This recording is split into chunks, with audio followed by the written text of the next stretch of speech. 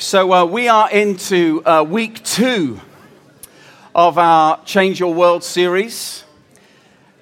And throughout this whole year, if you're new to Zio today, we have a big theme for the whole of this year. Every giant must fall. Every giant must fall. And we've been looking at a lot of the giants that we face in our own life, giants around our finances, giants around our struggles and our selfishness and all that kind of stuff. We've looked at the giants of self-worth and significance and where we find our security. And for these 3 weeks, and this is week 2, we're looking at the fact that there are some big giants in the world around us. And that Jesus doesn't just invite us, he commands us to join in with what God is doing in the world to see some of those giants fall. And last week, Phil introduced this, looking at the whole giant of poverty. And I know many of us have been doing the World Vision Matthew 25 challenge. And I hope you've enjoyed doing that and you've been provoked by that. In the cafe area, you'll see some follow-up leaflets and things about that. And so we'd encourage you to go and check out the little World Vision area. And if you want to invest in what World Vision are doing to bring relief and help and support, particularly to children in communities, then do go and pick up one of these in the cafe area. So today, my real challenge today, and this is a dangerous thing to say, is to get through this message without crying. Because in my preparation for this a couple of weeks ago, I was so moved by what I'm going to share with you. And it's not that I particularly want to cry. And it's not that I mind crying.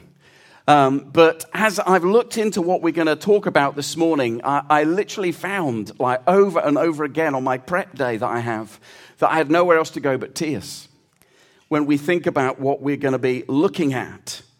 And so what I'm praying today, in the same way that God really encountered me, or I encountered him in a way that perhaps I haven't in a long time, that would be your experience. Because this morning we're thinking about the whole challenge around persecution, the giant of persecution in the world, but very specifically the persecuted church, focusing on how our Christian brothers and sisters are struggling terribly in the world around us.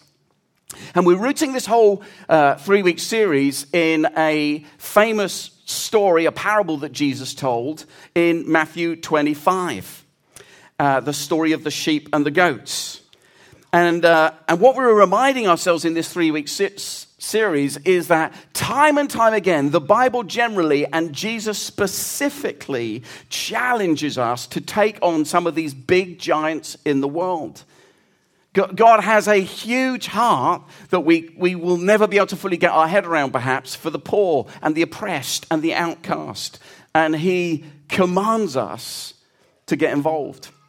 So I'm just going to read just a few verses, not the whole story that Jesus tells. This is Matthew 25, and we're just going to look at verses 31 to 40. So open your Bibles or turn them on, but it's on the screen for those of you who are guests. And Jesus said this: when the Son of Man comes in his glory and all the angels with him, he will sit on his glorious throne. And all the nations will be gathered before him. And he will separate the people from one another as a shepherd separates the sheep from the goats. And he will put the sheep on his right and the goats on his left. Then the king will say to those on his right, "Come, you who are blessed by my Father, take your inheritance, the kingdom prepared for you since the creation of the world. For I was hungry, and you gave me something to eat. I was thirsty, and you gave me something to drink. I was a stranger, and you invited me in. I needed clothes, and you clothed me. I was sick, and you looked after me. I was in prison, and you came to visit me." And then the righteous will answer him, "Lord, when did we see you hungry and feed you? Or thirsty and give you something to drink? When did we see you a stranger and invite you in, or needing clothes and clothe you? When did we see you sick or in prison and go and visit you?" And the king will reply, the king, which is a picture of God in the story, "Truly I tell you, whatever you did for one of the least of these brothers and sisters of mine, you did for me." Now remember, the context of this story is in Matthew chapter 24 and 25. Matthew is the first book of the New Testament. It's one of 4 biographies of the life of Jesus. Matthew was one of Jesus' disciples, so he spent a lot of time with Jesus. He was present recording this. And these 2 chapters, 24 and 25, are Jesus telling numerous parables about what will happen at the end of days, the final judgment. He's talking about the fact that every single person on planet Earth, alive today or dead in the past or living and dying in the future, unless Jesus comes, will one day stand before God. We will all stand before God one day. Solomon, hundreds of years earlier, he writes about this day. He says, God will judge us for everything we do, including every secret thing, whether good or bad. Ecclesiastes 12, verse 14. Or years later, from the verses we've just read in Matthew, Hebrews 9:27, the writer to Hebrews says, each person is destined to die once, and after that comes judgment. And if you look at Matthew 24, you'll see that Jesus is very, very clear that no one knows the day when this will happen. No one knows the day when Jesus will finally return and usher in that final day of judgment. But Jesus says that day is coming. And so how we live our lives really, really matters. If you were here 2 weeks ago, you would have been here for the conclusion of our 4-week Greatest Showman series. And I was talking about the greatest show on earth is actually not a musical, although it's a good film. The greatest show on earth is that God, because of his great love for us, is rescuing the whole of his creation, including us, and he invites us to play our part in that. That's the greatest and most exciting thing to get involved in. That's our reason for being here. That the life and the death and the resurrection and the ascension of Jesus Christ means that every single one of us here this morning can be fully restored into a life-giving relationship with God and to join in with what God is doing to see heaven break out all across the earth. Can I get an amen? Is anyone alive today? Nudge someone and say, wake up, come on now. And so we talked about the fact 2 weeks ago, and Phil reminded of us this week, last week rather, when he reminded us that we are not saved by our good works. We are saved by what Jesus did on the cross. We're not saved by our good works, but we are saved for good works. We are saved, restored into relationship with Jesus, but to then do the good things of God in the world. And so our whole relationship with God has to impact the world around us. It has to do that. James, who is Jesus' stepbrother, he writes these words in James 2, verse 14 to 17. What good is it, he says, dear brothers and sisters, if you say you have faith, but you don't show it by your actions? Can that kind of faith save anyone? Suppose you see a brother or sister who has no food or clothing and you say, goodbye and have a good day, stay warm and eat well, but then you don't give that person any food or clothing. What good does that do? So you see, he says, faith by itself isn't enough. Unless it produces good deeds, it is dead and useless. And that's the big challenge of this story of the sheep and the goats. The point that Jesus is making is if our faith is real, if we are surrendered to Jesus on a daily basis, if we're inviting the Holy Spirit to change us and to become more like Jesus, then it will become, as we grow in this, impossible for us to turn a blind eye to the brokenness in the world. It will be impossible for us to walk by because what will matter to him will matter to us the more we become like him. And so Jesus makes it very, very clear in the story that we've read that it really matters to him that people are starving.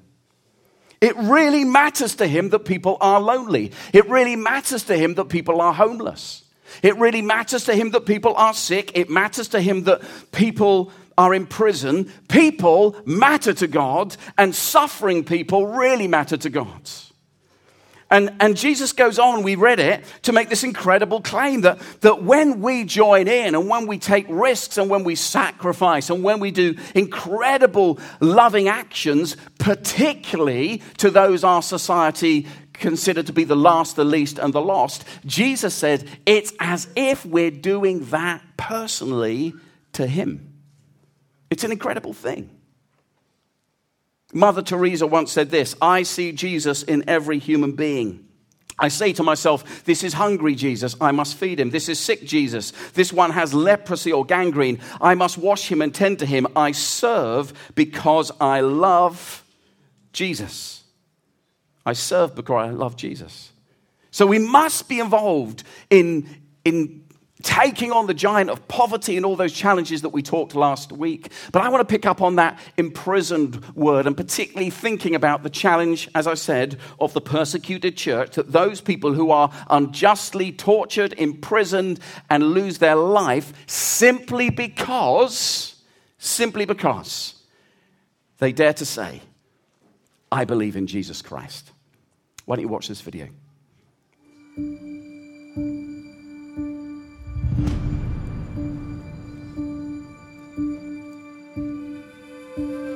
At university, they discriminate against Christians like me. Professors, they ask us difficult questions to make us feel. They told us that Christians wouldn't be tolerated in the village. They beat us with sticks. They broke at least 5 or 6 of them on my back, and my sister tried to protect me, but she couldn't. My bishop was kidnapped in April 2013. My church was destroyed, and my house was bombed. And I lost 2 of my close family members because of the bombings. When we were in prison, we were all interrogated and questioned. We were beaten harshly. When we were not being interrogated, we were made to kneel from 5 a.m. till 12 p.m. and not speak. On the night my father was killed, it was raining.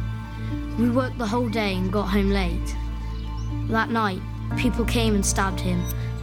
I loved him. He loved me. He was my protection.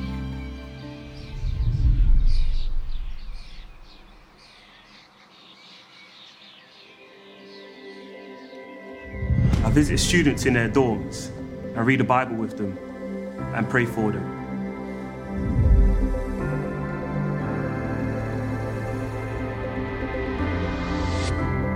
I cried out to God, thank you, Lord. Jesus, forgive them, they don't know what they're doing. The beating was painful, but inside I felt a tremendous joy. The gospel was just theory for us, but when persecution comes, you know it's for real.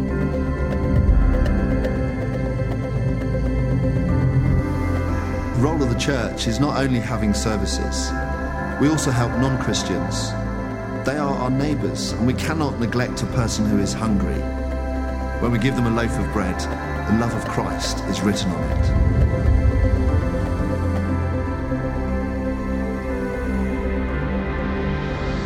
In North Korea, my mother taught me only one prayer. I still pray it every day for my country and for my family. Hananim, Hananim, Lord, Lord, please help.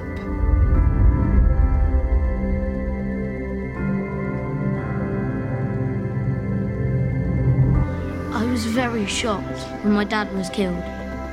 But God comforted us and told us that he would be the father of each of us.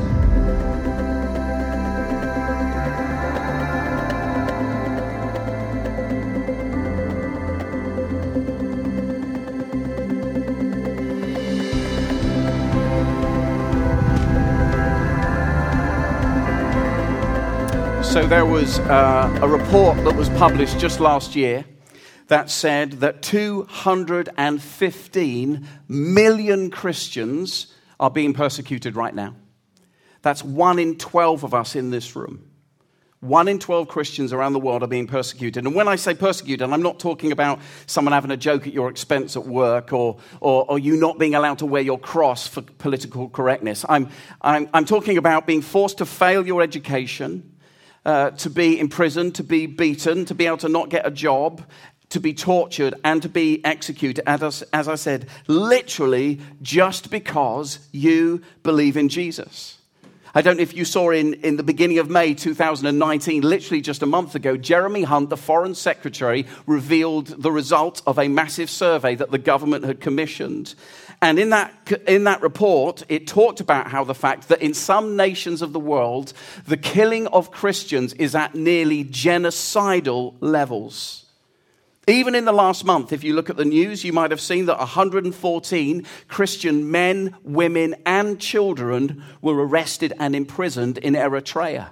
Many of us will remember just a month or so back on Easter Sunday how 250 people were killed and 500 wounded in churches and hotels in Sri Lanka in a religiously motivated attack. And those are just some of the ones that make the big headlines, but what's going on below the surface is far more shocking.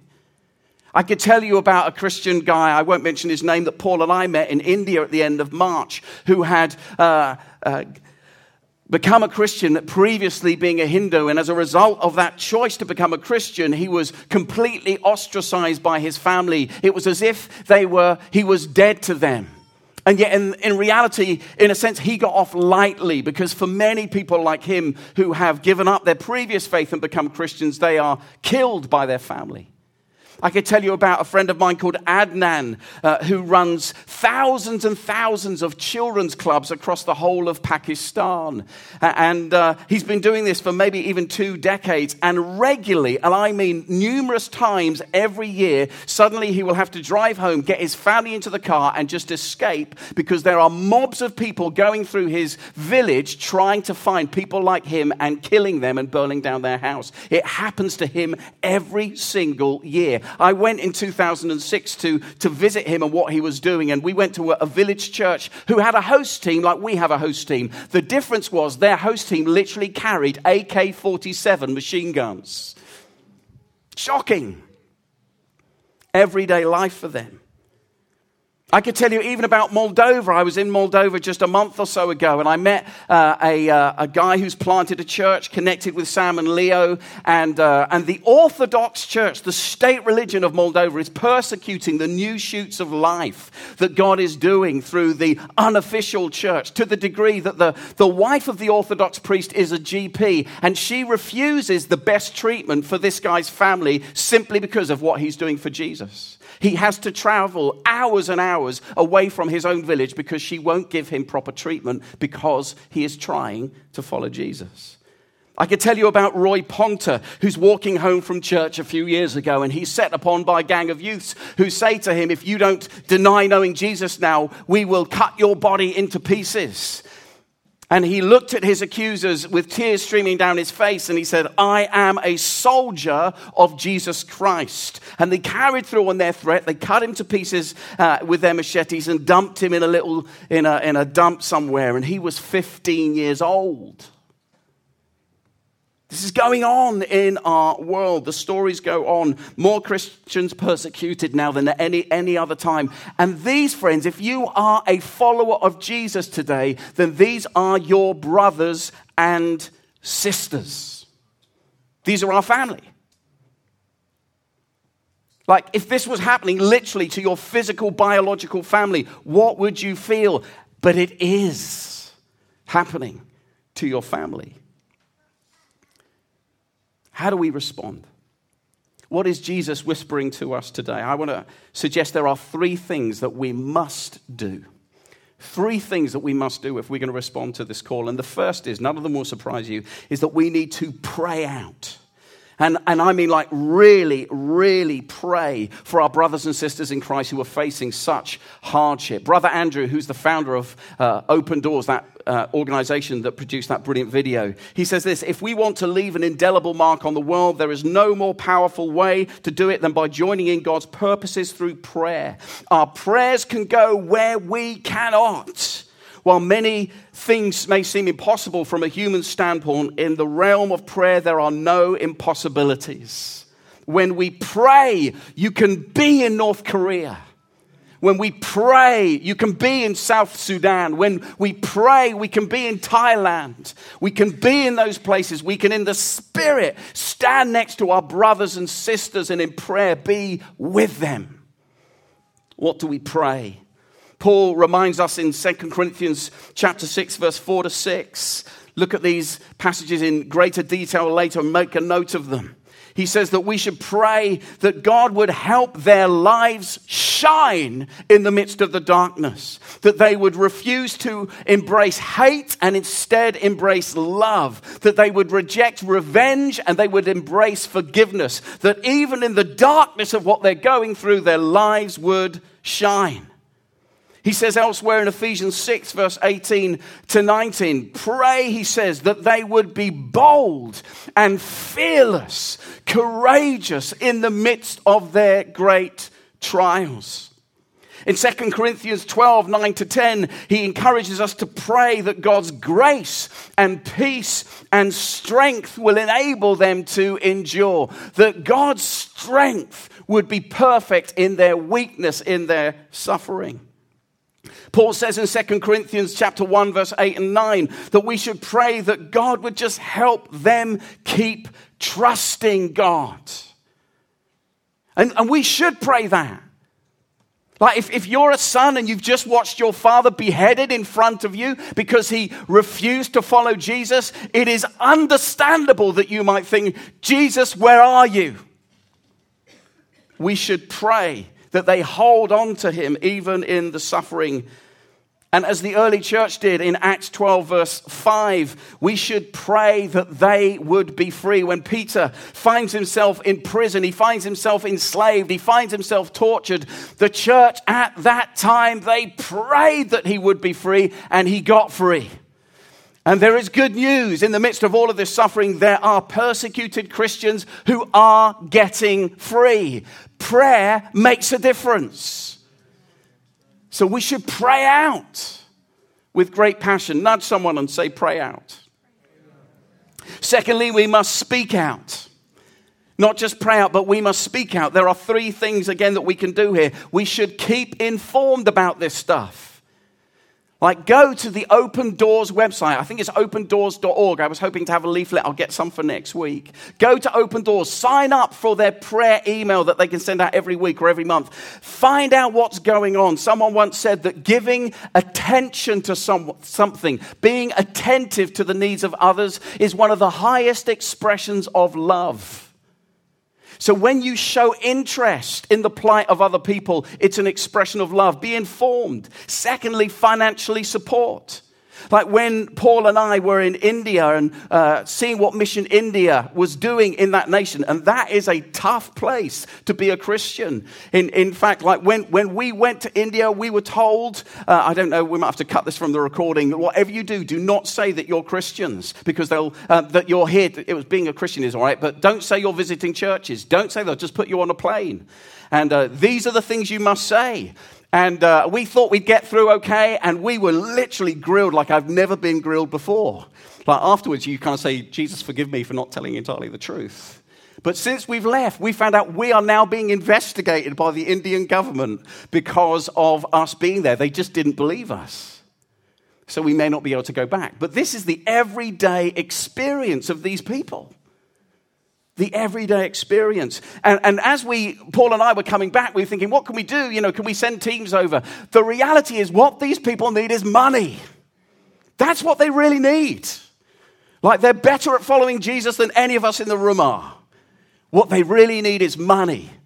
And so for some of us, we need to financially support these causes and give regularly to organizations like Open Doors or Release International.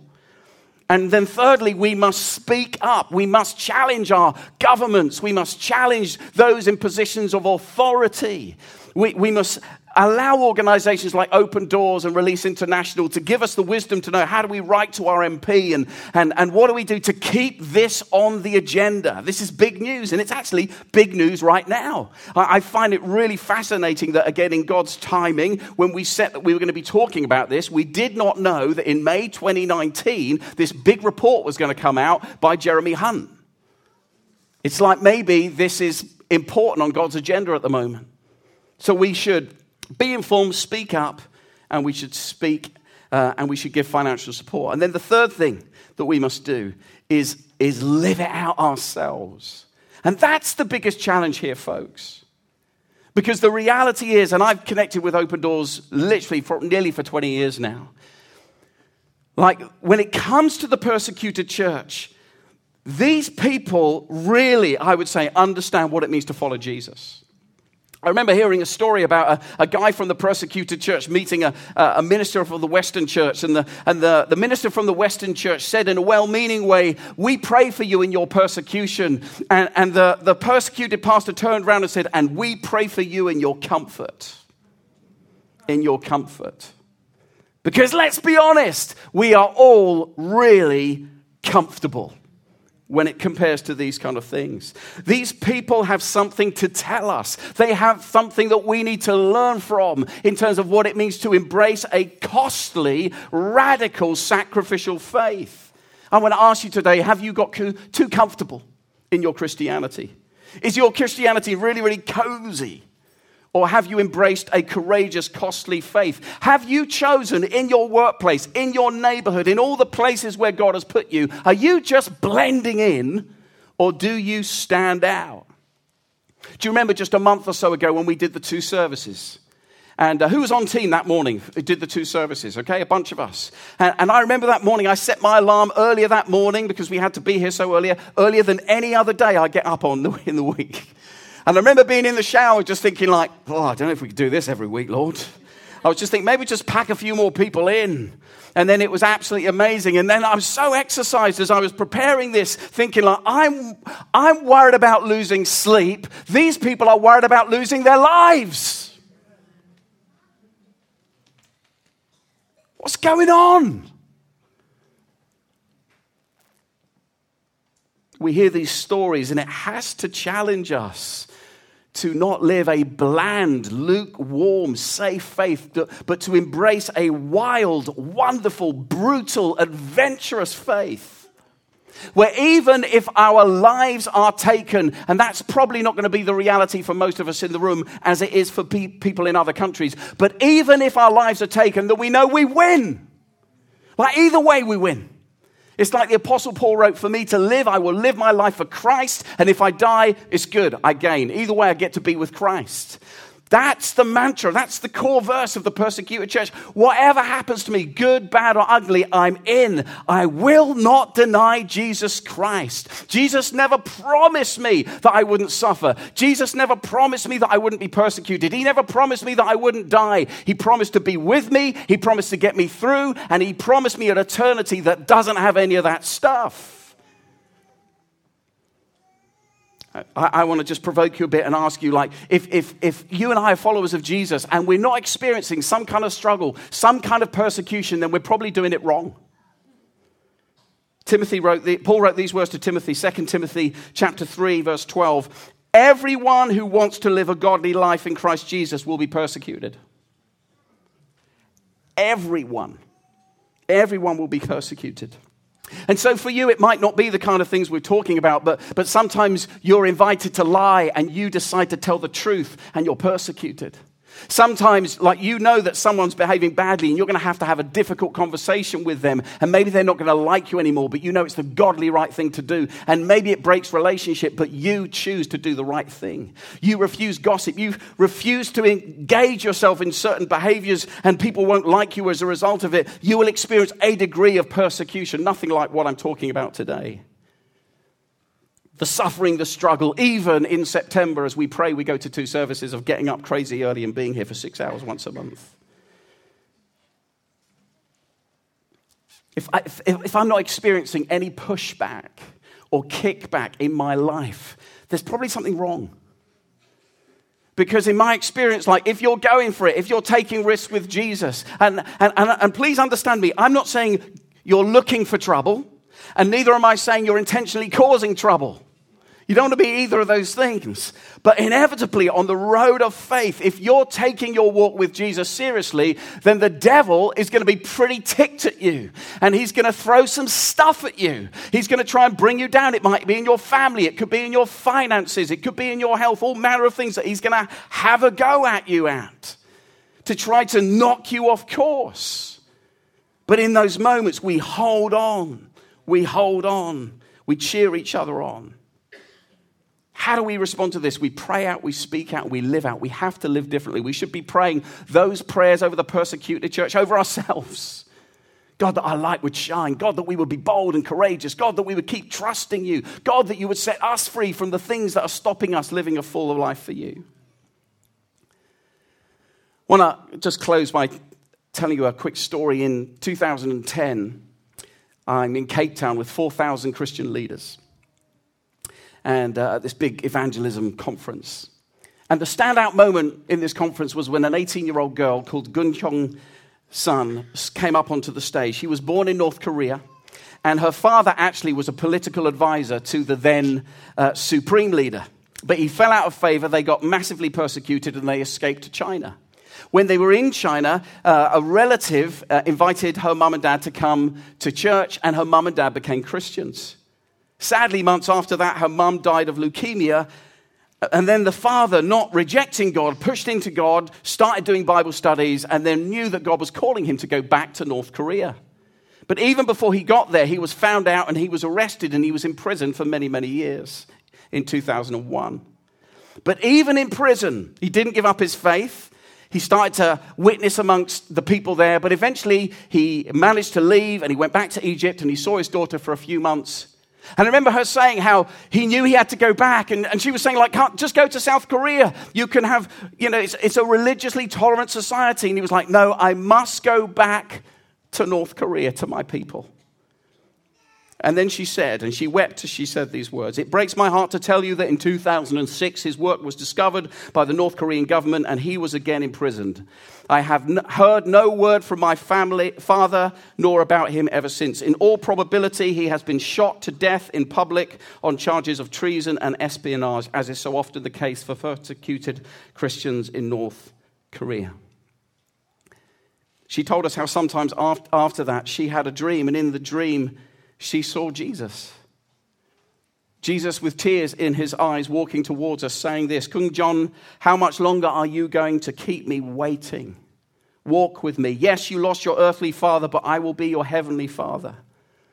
And she said she woke up and she knelt on the floor next to her bed and she prayed this amazing prayer. And again, I quote it, "God, here I am. I just lay down my everything. I give you my heart, my soul, my mind, my strength. Please use me as you will." And then she went on to tell us how she knew she was going back to North Korea. I'll let her tell you herself.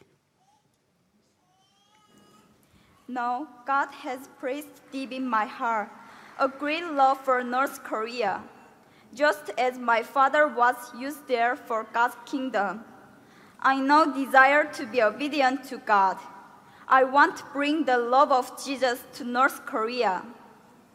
I look back over my short life and I see God's hand everywhere. 6 years in North Korea, 11 years in China, and the time of being here in South Korea.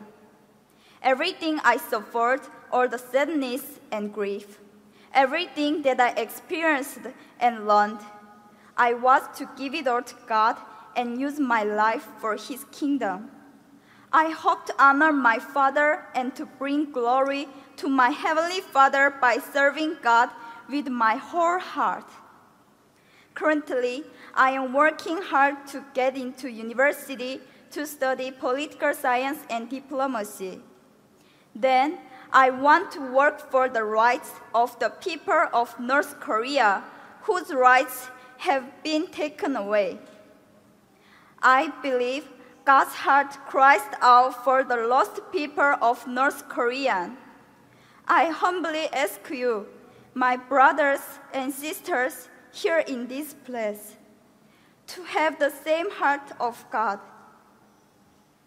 Please pray that the same light of God's grace and mercy that reaches my father and my mother and know me will one day soon dawn upon the people of North Korea.